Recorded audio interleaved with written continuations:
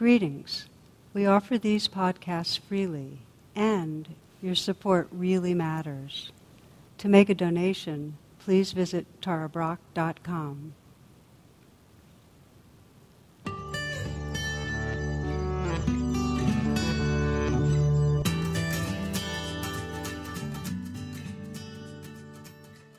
Namaste and welcome. I was having a conversation the other day with a friend talking about kind of the non-stop quality of challenges, demands, and so on, how that kind of stop the world, I want to get off, can't we just have a little pause? And she sent me this cartoon, and it's there's a graveside funeral, and a man is looking at his iPhone, and it's reading, auto reply, I am dead and will have limited access to email. It doesn't stop, you know.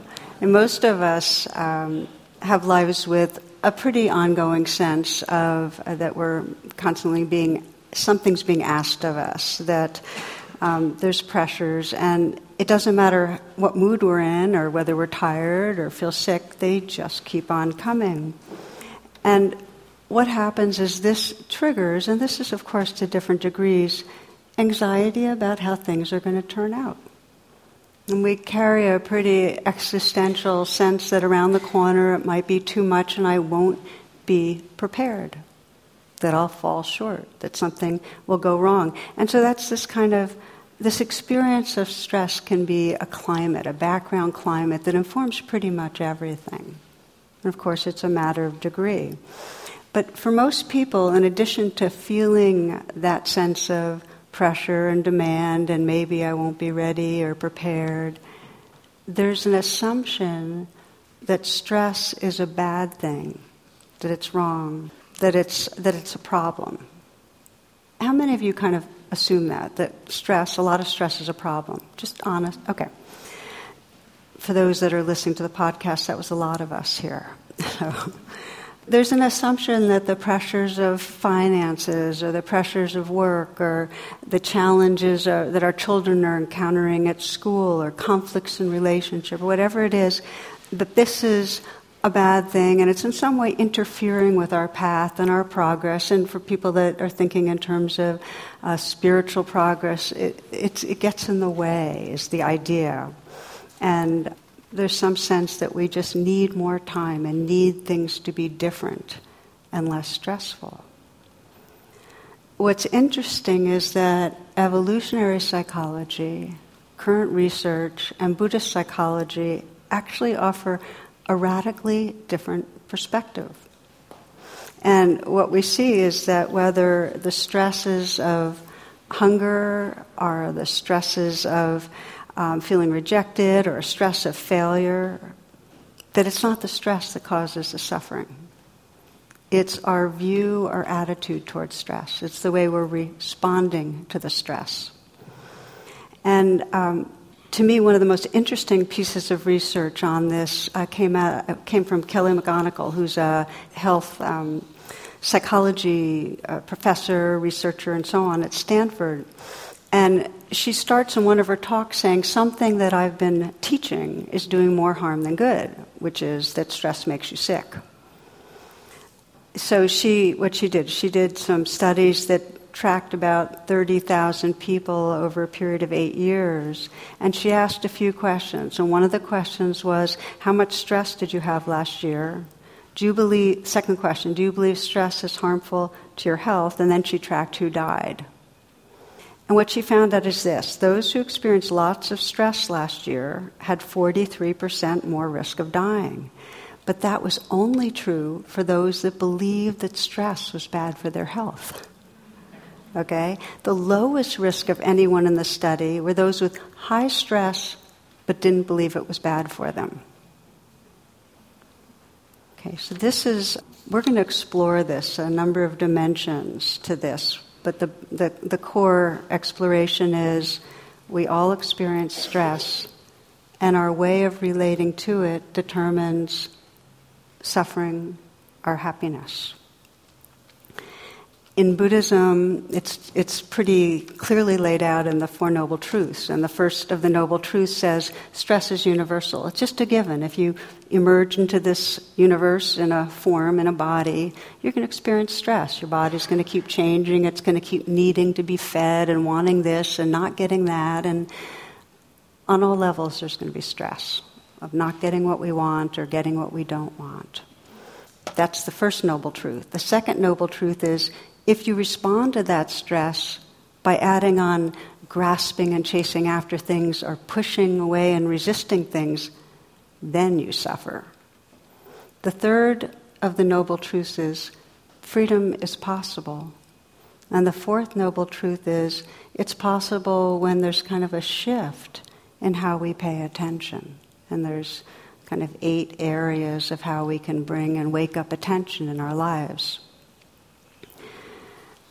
So we'll explore this together. The title for this, it's going to be a 2-part talk. I'm going to do one part this class, another part next week.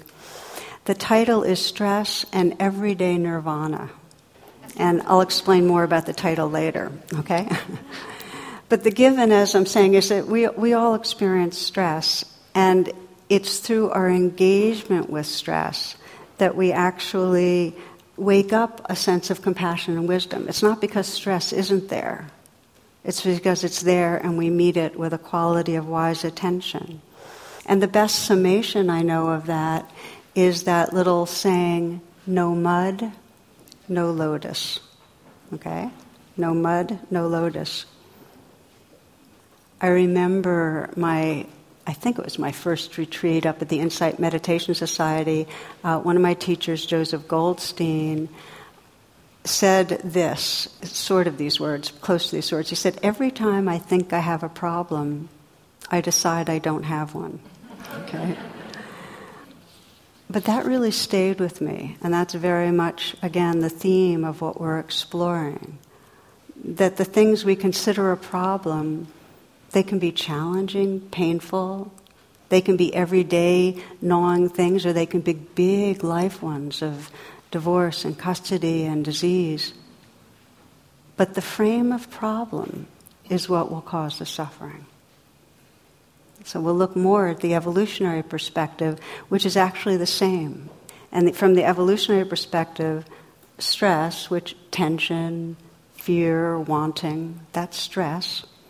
It's information that moves all organisms to survive, to develop, to keep adapting, to become more agile, to transform in the face of inevitable change. So stress is what has transformed flippers into arms.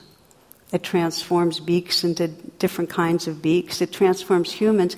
We're pretty puny compared to other creatures. We lack most of the sensory acuity of many, many other creatures. That's stressful. That makes us lower on the chain, right? So what do we do in response to that stress? We develop these monstrous frontal cortexes, right? So we can begin to strategize and plan and become the dominant species on the planet. So stress keeps us evolving. Now, broadly speaking, in terms of evolution, we evolved, we got stressed out by our puniness. We evolved into a much more mental creature. So the stage we're at in an evolutionary perspective is what's sometimes described as the mental egoic stage, where we identify as a mental being. We identify with our mind and the way our minds work. And we are self-reflexive awareness. We have self-reflexive awareness, which means not only are we mental egoic beings, we have a story or narrative about ourselves that is pretty much the map of our reality. So as I mentioned, it has a real benefit. This, this development of our mental capacities to really have a lot of control on planet Earth. And then, of course, with every evolutionary stage, there's new stressors that arise. And our stressor is that we're most powerful, but we're also most destructive to ourselves and each other. So that's one we're working on now. That's our stressor right now that we need to attend to and evolve out of, relate to in a wise way. And we can see it globally. We can see how when humans feel threatened, because what happens in this mental egoic state is we become more aware of our mortality. We're more aware of our vulnerability. We're more aware of feeling separate and threatened by others. We have less of a natural sense of belonging. Okay? So with that sense of our mortality and our vulnerability, when we feel threatened, we get extra violent. We quickly make enemies of people of difference. So we'll make enemies of refugees, or enemies of immigrants, or enemies of those with a different sexual orientation or different race. We also get greedier because we feel vulnerable, because we feel threatened, because we look ahead and we're afraid there's not enough. We overconsume. We destroy the earth.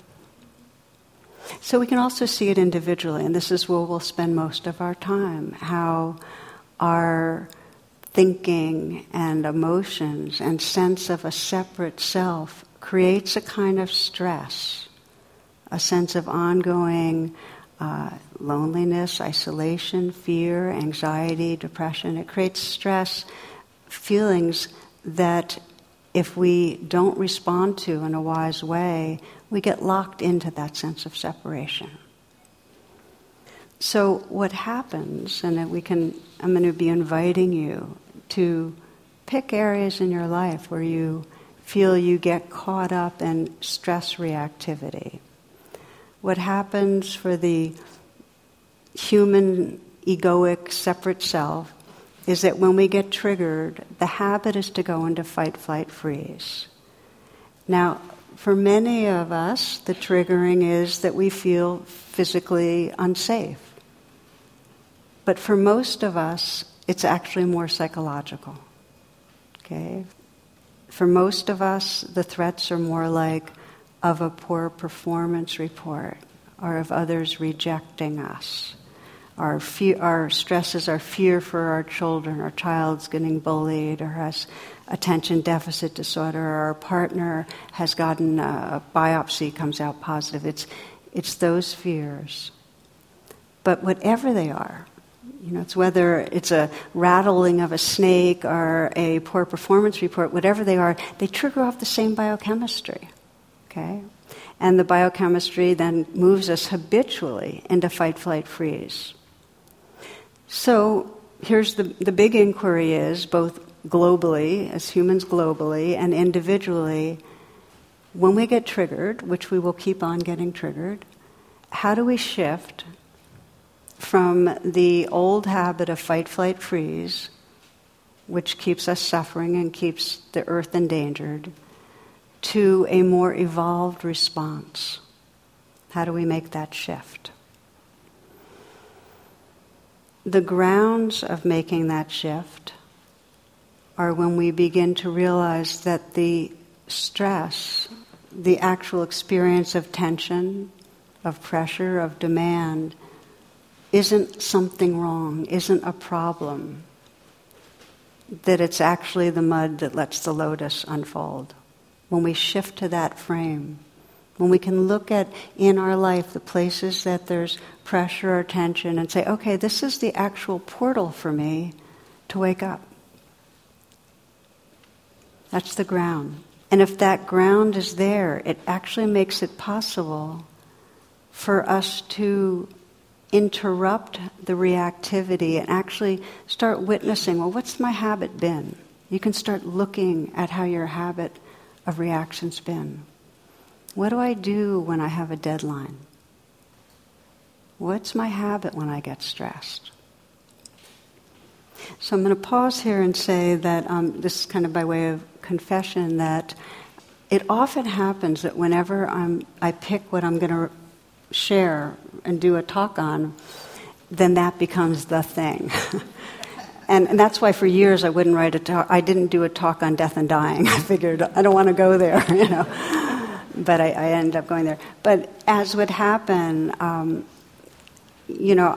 had a handful of pretty strong deadlines, which would have been fine had life not kept on happening on the way to them. You know how that goes? So I landed up this morning with, all these kind of miscellaneous ideas about what I wanted to explore, but it hadn't cohered, and that created stress. And so I had to keep on sensing, and for me it's the feeling of I'm going to be unprepared and I'm going to fail. That's the, narrative. And then the old response is to speed up, go faster, try harder. But that doesn't work for what we call a Dharma talk, a talk about the path. It just doesn't work. So I got many, many moments where I got to be able to say, okay, bear witness. So what's the habit here? Well, the habit's to try harder, work faster. That nothing comes out of that. You can't touch into a place of love or clarity or presence from that. So for me, it was again saying, this isn't a problem. It's not a problem that there's this pressure of unprepared and feeling of unprepared. This is the place that's asking for attention.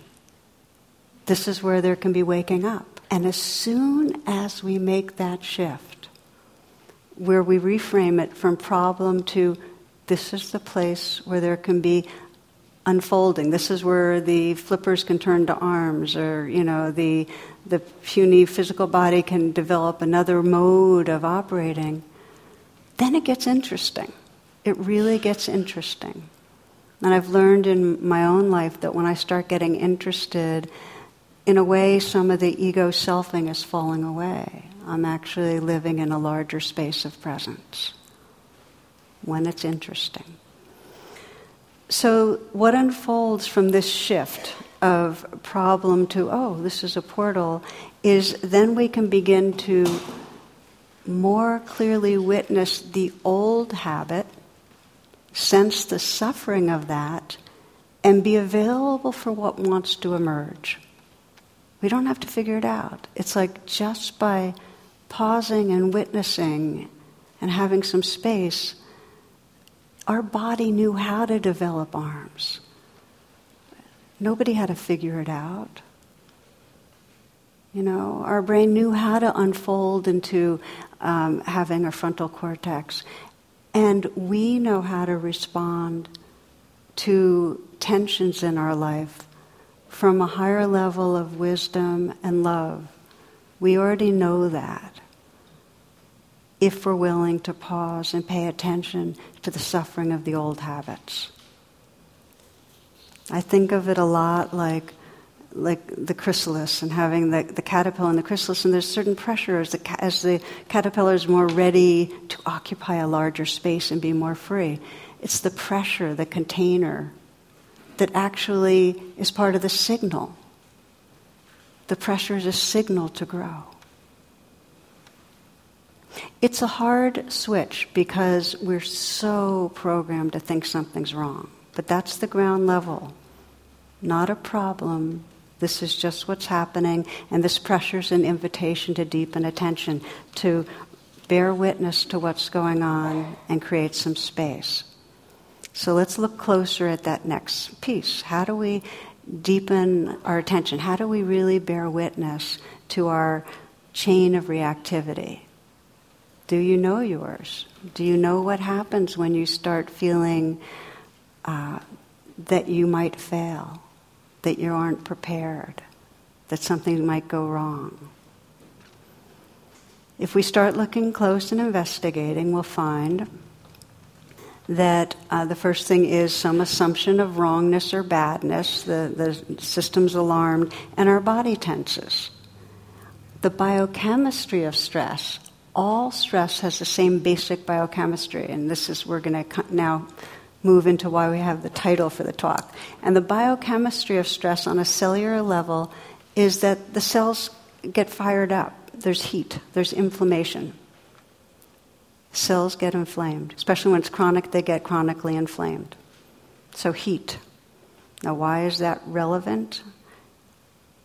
Everyday nirvana, the word nirvana means cooling. Rather than a reactivity that heats up and speeds up, Nirvana is that space of where we're not grasping and we're not resisting, and there's a natural cooling, a spreading out. In fact, interestingly, in physics, as temperatures go towards absolute zero, the properties change of matter, and we move from kind of separate forms to kind of convergent waves. In other words, our identity shifts. My knowledge base is no bigger than that, so I can't go beyond it. But there's something that's parallel in there that you can kind of intuit, right? So nirvana is that cooling. It's in the moments we're not grasping or resisting. Coming back to that, but just to say that the body tenses. On a cellular level, there's a heating up, an inflammation. The mind begins mentally perceiving the problem and the badness of what's going on, obsessing and worrying. And of course, the primary control strategy of fight, flight, freeze is blaming. That's the aggressive one. We start blaming others. We blame ourselves. And then behavior-wise, often one of the main behaviors when we're stressed is to grasp onto something that's going to make us feel different, that's going to comfort us, that's going to soothe us. And we rationalize about that. We have different reasons we think we're doing it. Example, man goes to a bar, he orders a drink, bartender gives it to him, then he pushes it off to the side and he orders another drink.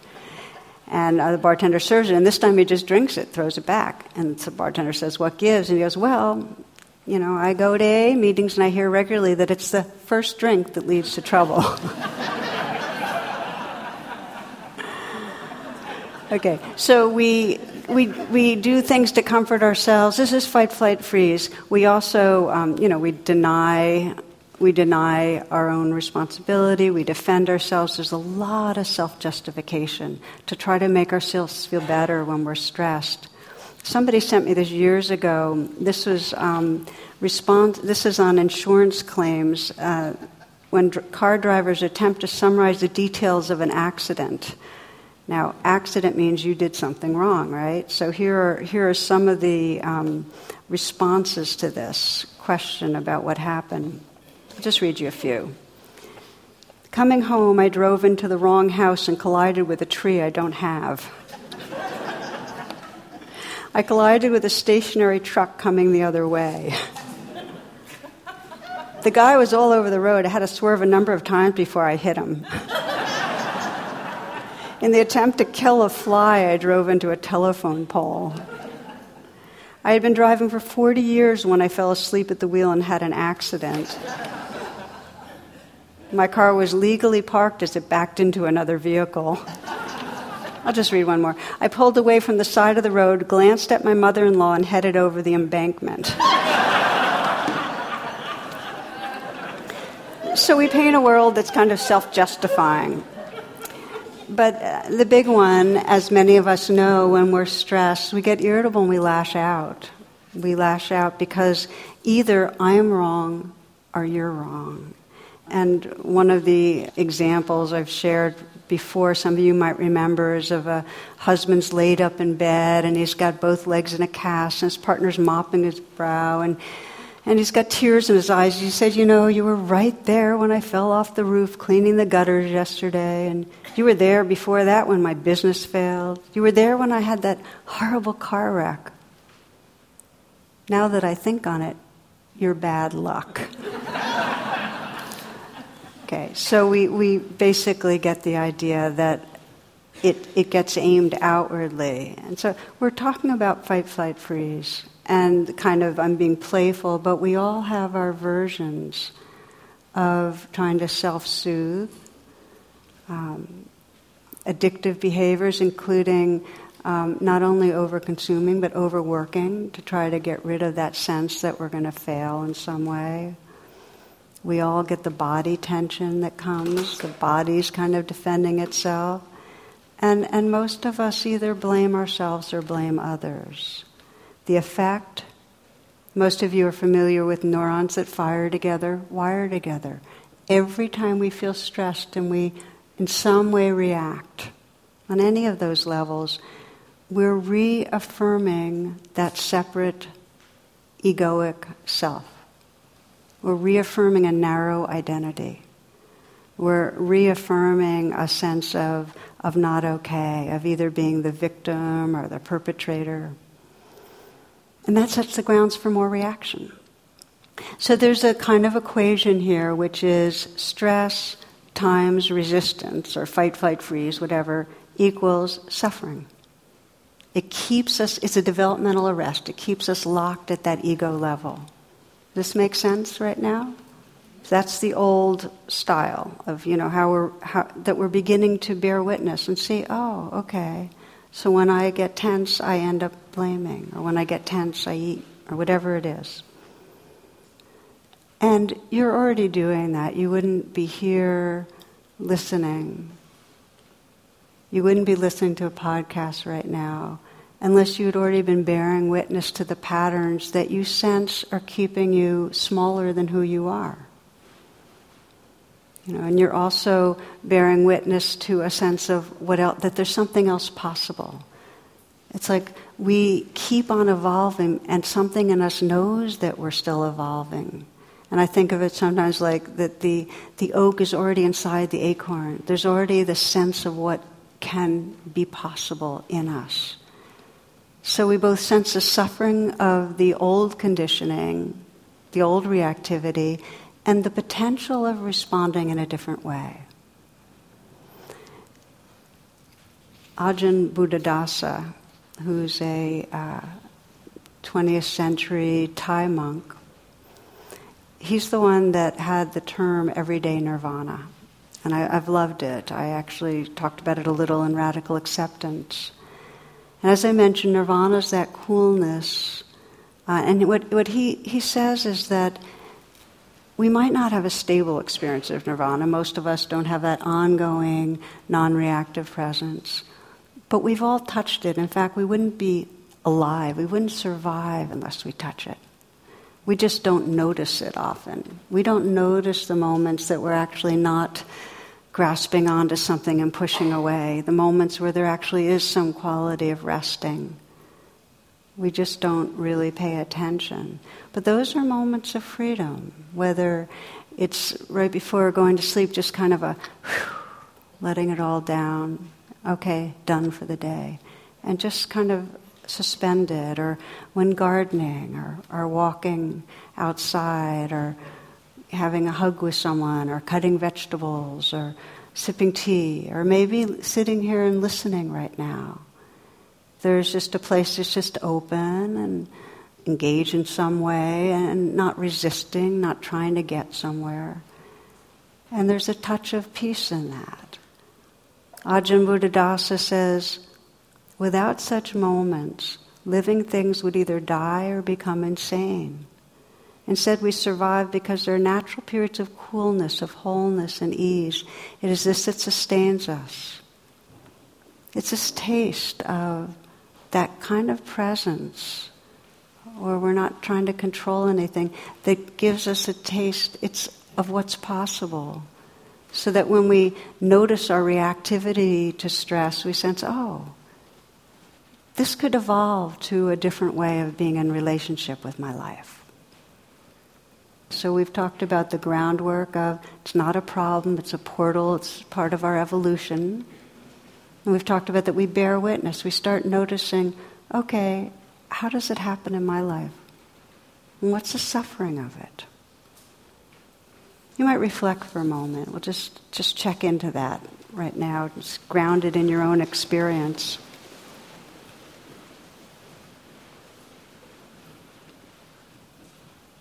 And wherever you've been, let this be starting fresh in this moment, a pause. And just feel your breath and feel your body.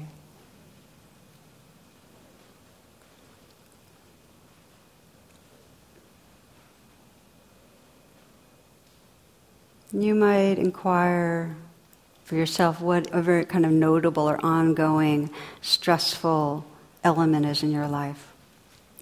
Something that is uncomfortable, challenging. It might be a conflict with somebody. It might be deep worry about somebody.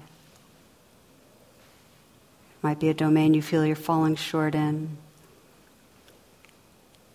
Fear about a job, fear about health.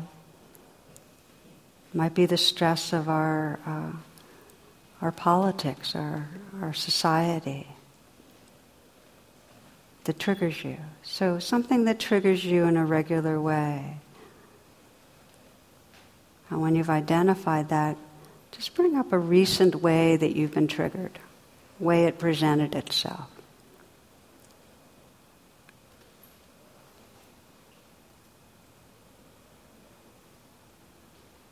I describe for myself the trigger of feeling unprepared and seeing the tendency to speed up and try harder and push other things away and tense up. What's it for you? If you're just witnessing, how do you habitually relate to this stressor when you're triggered? Do you have a background assumption that something's wrong, that something bad is happening? Is that the evaluation?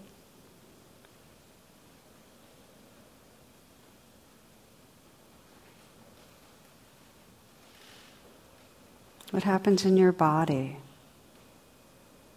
Can you tune in enough and sense, well, what's it like in my body when this is triggered?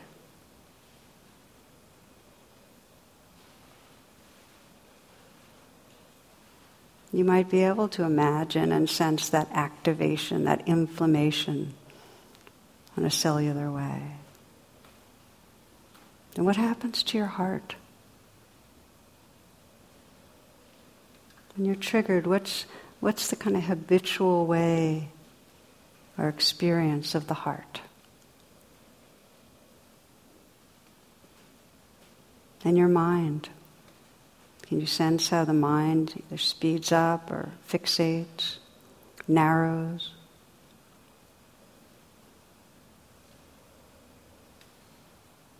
You might sense the kind of collective sense of yourself, if you're liking yourself, not liking yourself in those moments. Whether there's an undercurrent of blaming. I'm stressed and I'm not dealing with stress well, that kind of thing. The second arrow.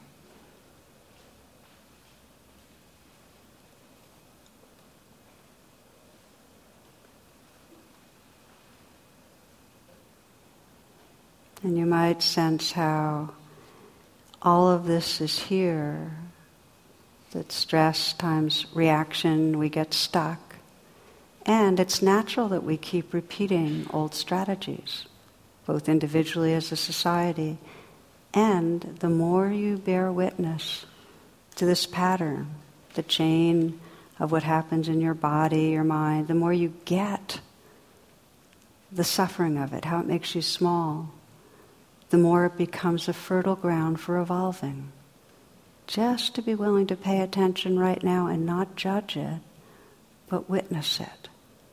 You become more that caterpillar in the chrysalis that's ready to morph, inhabit a larger space.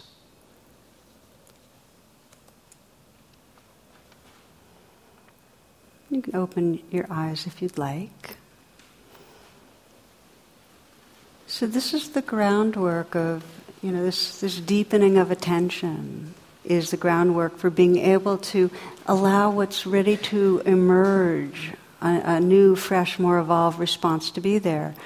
Einstein's favorite quote that we can't solve a problem on the same level it was created. And I didn't want to necessarily use that quote because it has the word problem in it, but the idea is that we can't deal with something, respond to something in the same way as from that fight, flight, freeze mentality, or we're just continuing fight, flight, freeze. So we need to come from a more awake dimension of our being. And again, we know how to do that. We've done it. We have emerged. We've already evolved through life stages, and as a species we've emerged. So the next equation is, if stress times resistance equals suffering, stress times that non-judging presence. If we can create a little space for non-judging presence interrupts the patterning and allows us to evolve. And this is where we're going with it. And it happens in small ways, and it happens in the face of the deepest challenges of our life, that we can learn to interrupt the old patterns. So we'll just reflect a little bit together. If you'd like to close your eyes, it might be helpful, but you don't have to. For many of us, one of the kind of everyday stresses is a sense of too much to do and not enough time. And even if your eyes are closed, if that's one of yours, would you raise your hand so I can just... Okay, a lot of us, too much to do and not enough time. So here's what I'd like you to imagine. Imagine that you're perhaps doing errands, and racing through your to-do list while you're doing them, planning the next one, what order to do them in, and that you could pause and witness your mind and body as you're racing around doing errands and doing your planning. You could witness that you could actually, it's kind of like send your awareness to a corner of the car, or corner of the space you're in, and take a look at yourself. And notice the self that's trying to get a million things done and is planning while you're doing it and not feeling the movement of the car or feeling your breath. Just notice how it is that you're in fight, flight, freeze. And in the noticing, imagine how you might come home. Just a little bit in that moment. Instead of racing around doing errands, that you might inhabit your body. Let your senses be awake and be here.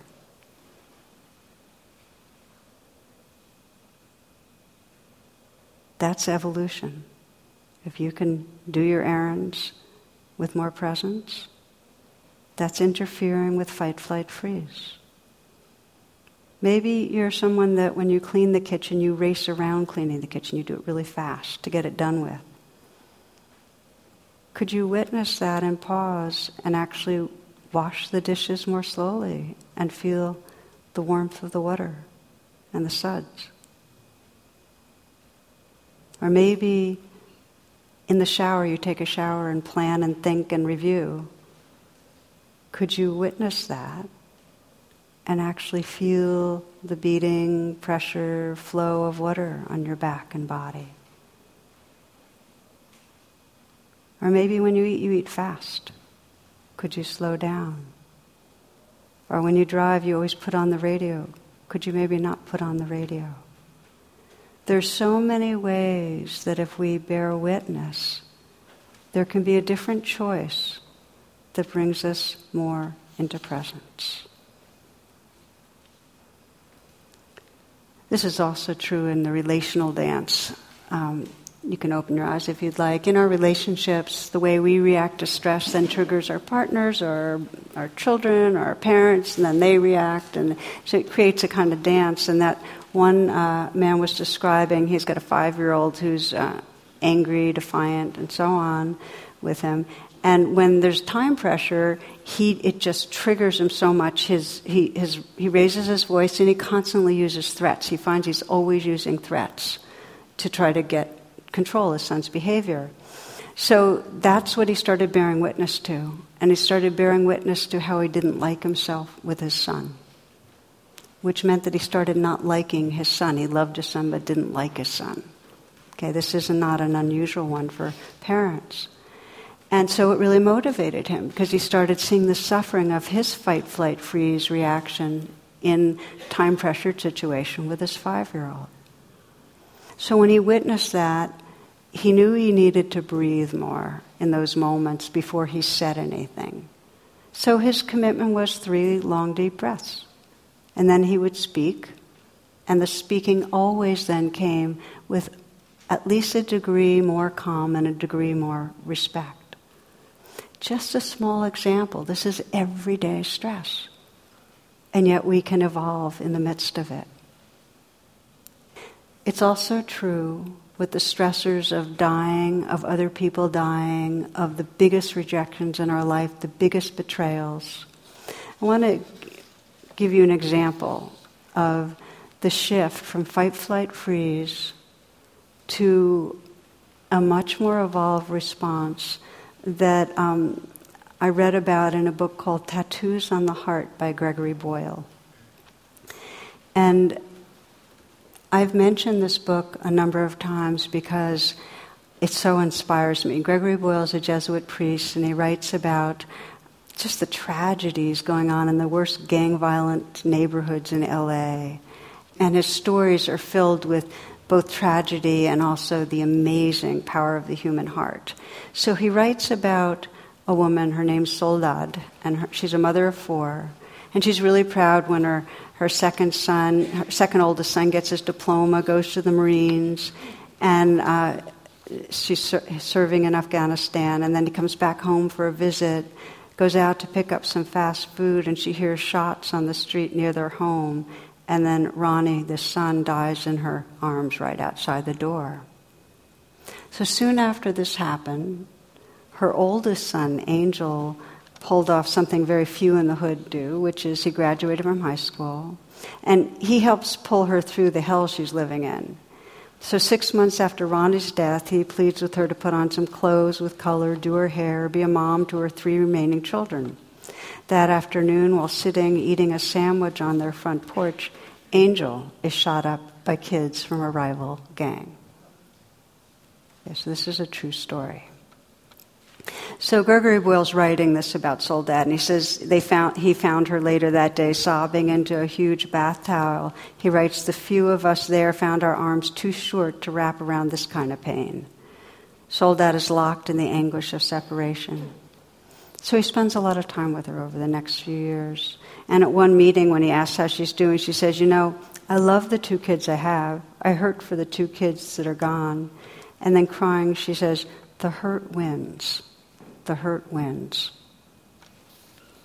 Forward a few months, she's in an emergency room for some chest pain several months later, and a kid with multiple gunshot wounds is rushed in on a gurney to the spot next to her. And no curtain is drawn, so she witnesses him fighting for his life and recognizes him as from the rival gang that killed her boys. And she knew that her friends would say, pray that he dies. Okay, the hurt wins, the anger wins, the aggression wins. Pray that he dies, but that's not what happened. As she hears the doctors yelling, we're losing him, something in her cracks open. I began to cry as I'd never cried before and started to pray the hardest I've ever prayed. Please don't let him die. I don't want his mom to go through what I have. And the boy survived, and Boyle writes, as did Soledad's capacity for loving. It got ripped open by grief and in time became an unimaginable vastness.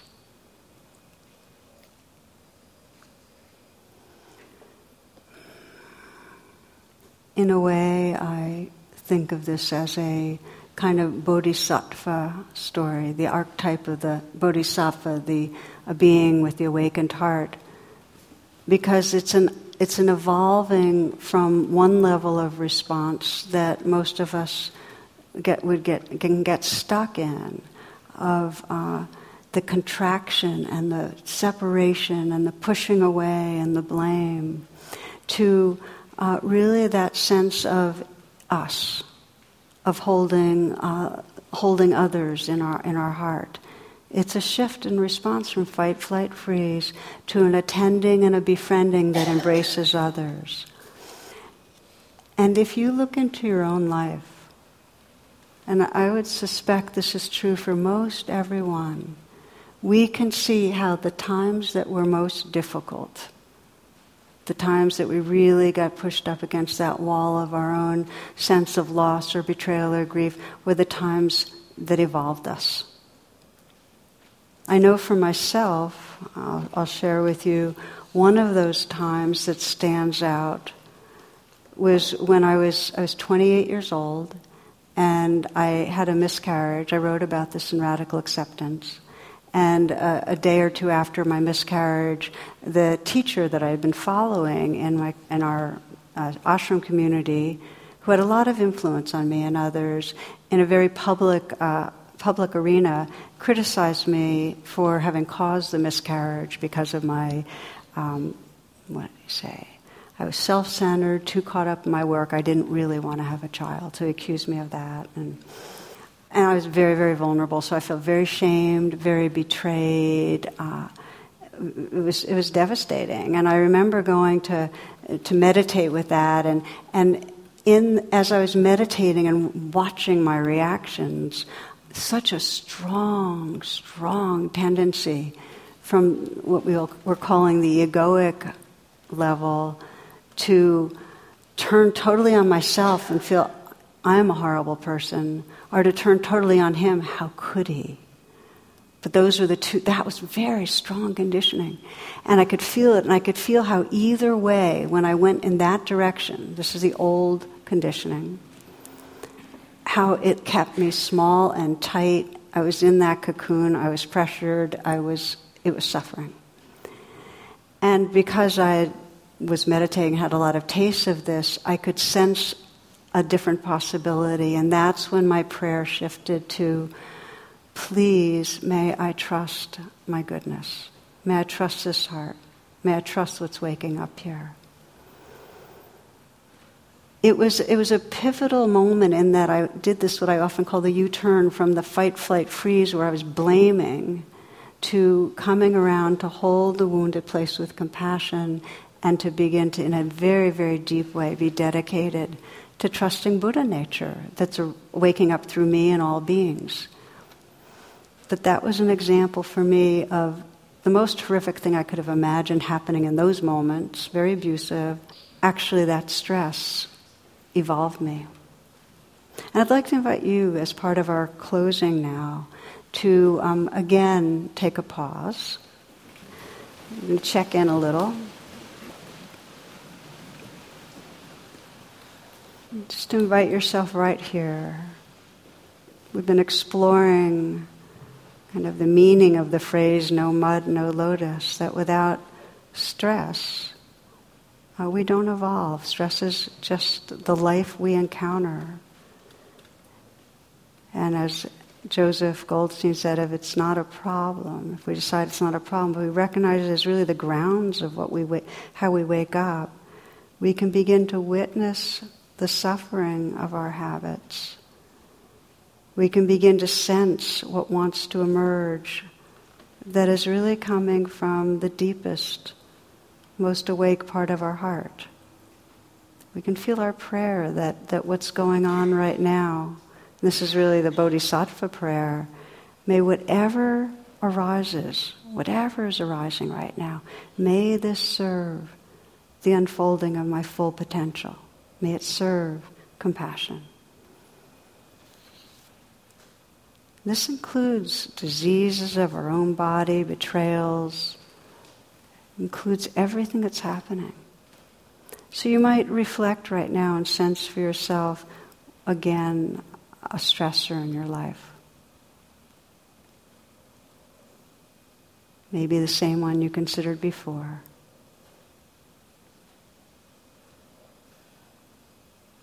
And you might, with some curiosity, sense the possibility of regarding it as really a ground for waking up.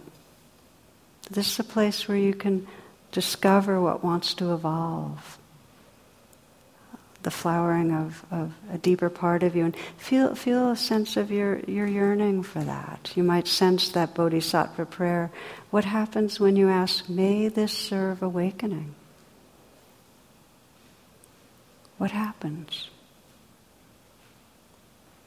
What happens if you really feel a prayer in your heart? May this stress in my life be the path. May it bring forth a wisdom and a compassion that really is part of freedom.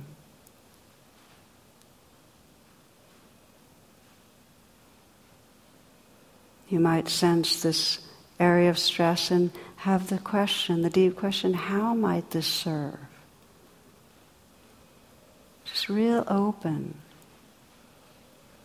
to another dimension of presence and kindness, interest, curiosity. How might this serve?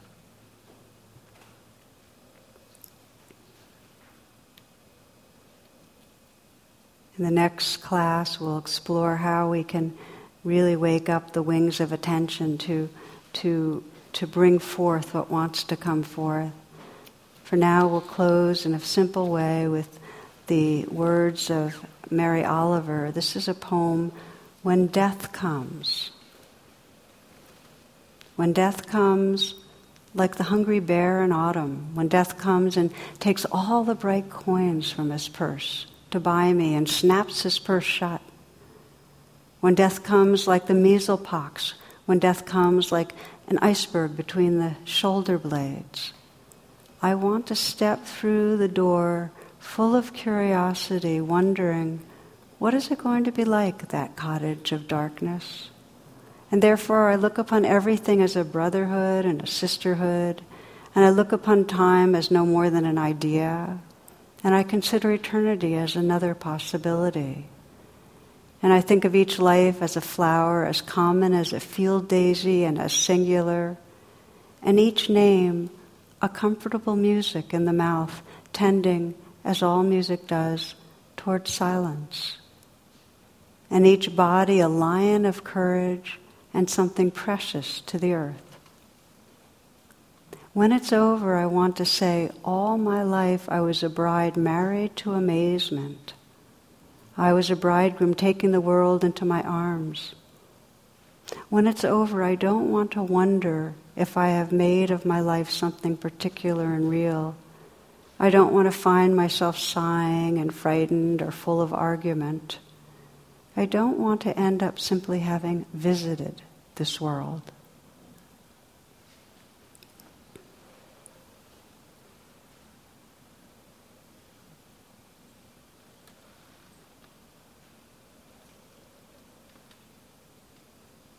Namaste, and thank you for your kind attention.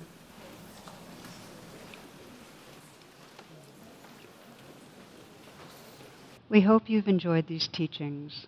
For more talks and meditations, and to learn about my schedule and special online offerings, please join my email list by visiting tarabrach.com.